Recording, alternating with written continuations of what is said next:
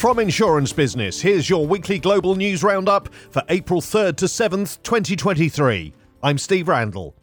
For the first time in a decade, reinsurers' average underlying return on equity exceeded the industry's weighted average cost of capital, according to the latest reinsurance market report by Gallagher Re. The report found that the total capital dedicated to the global reinsurance sector sat at $638 billion by the end of 2022, indicating a 12% decline from the restated year-end 2021 capital of $725 billion. The drop in capital was largely driven by the decline in the value of investments, Gallagher Re said in the report, as there was no new capacity despite tightened pricing and terms and conditions. Premium growth was found to have remained strong at 12%, supported by rate increases and exposure growth driven by inflation. The report also revealed that the average combined ratio, on both a reported and underlying basis, was healthy, with the reported combined ratio broadly stable at 97.8% and the underlying combined ratio improving from 99.7% to 98.8%.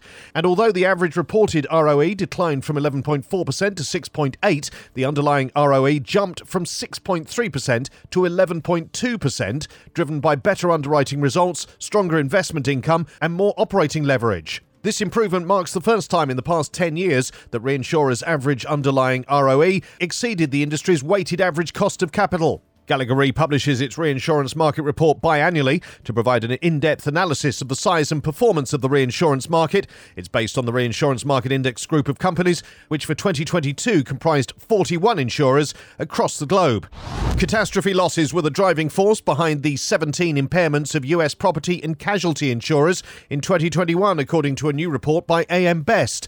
AM Best defined impairments as situations in which a company has been placed via court order into conservation, rehabilitation, or insolvent liquidation. 7 of the impairments that took place in 2021 were caused by hurricanes, mainly in Louisiana and Florida. Furthermore, among the 17 insurance companies that became impaired during the year, 16 were placed into liquidation. Along with 5 companies based in Louisiana and 2 in Florida, the impairments identified in 2021 included 4 commercial auto insurers and a pair of Vermont-based risk retention groups. The report, titled 2021 US Property Casualty Impairments Update, also revealed that 413 P&C insurers became impaired from 2000 to 2021. Catastrophe losses were determined to be the leading cause of impairments during this period, accounting for 28. Fraud or alleged fraud was next in line at 25. Marsh McLennan has released a report on its ESG activities. The report, titled Succeeding Together, included information on the following: global female and US ethnically and racially diverse representation data for each of the last 3 years, the firm's series of programs aimed at creating a diverse talent pipeline, the statistical results of the company's annual pay equity study, and current progress in setting low-carbon transition strategies that will help the company achieve net zero emissions across its operations by 2050. Across its 4 global businesses, Marsh McLennan also contributed to a wide array of ESG issues on behalf of clients and communities in 2022.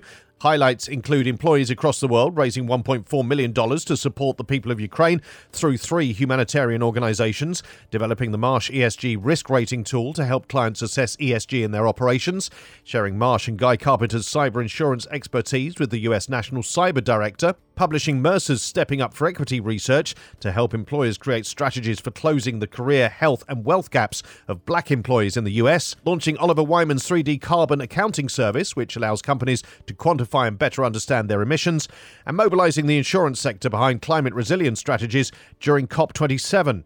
The German-headquartered reinsurance giant Munich Re has announced the discontinuation of its membership in the Net Zero Insurance Alliance. The firm's CEO said, "In our view, the opportunities to pursue decarbonisation goals in a collective approach among insurers worldwide without exposing ourselves to material antitrust risks are so limited that it's more effective to pursue our climate ambition to reduce global warming individually." In a press release, the reinsurer stressed that it's sticking to its ambitious climate targets, including the reduction of GHG emissions related to its investment portfolio by 29% by the end of 2025, and thereafter successively brought down to net zero by 2050. In addition, Munich Re noted its ambition to reduce its climate-related industry exposure to the exploration and production of oil and natural gas in such a way that there will be no associated net GHG emissions by 2050. The reinsurer's first step will be to aim to reduce emissions by 5% by 2025.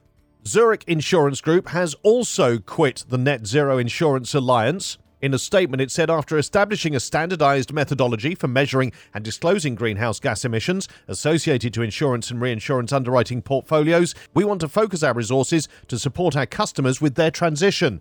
We continue to remain fully committed to our sustainability ambitions and to supporting the net zero transition. Climate campaigners were quick to react to Zurich's exit from the Insurance Alliance. Jennifer Butchley, a climate campaigner from Zurich-based social justice collective Campax, said that unlike Munich Re and other peers, Zurich continues to underwrite new oil and gas projects.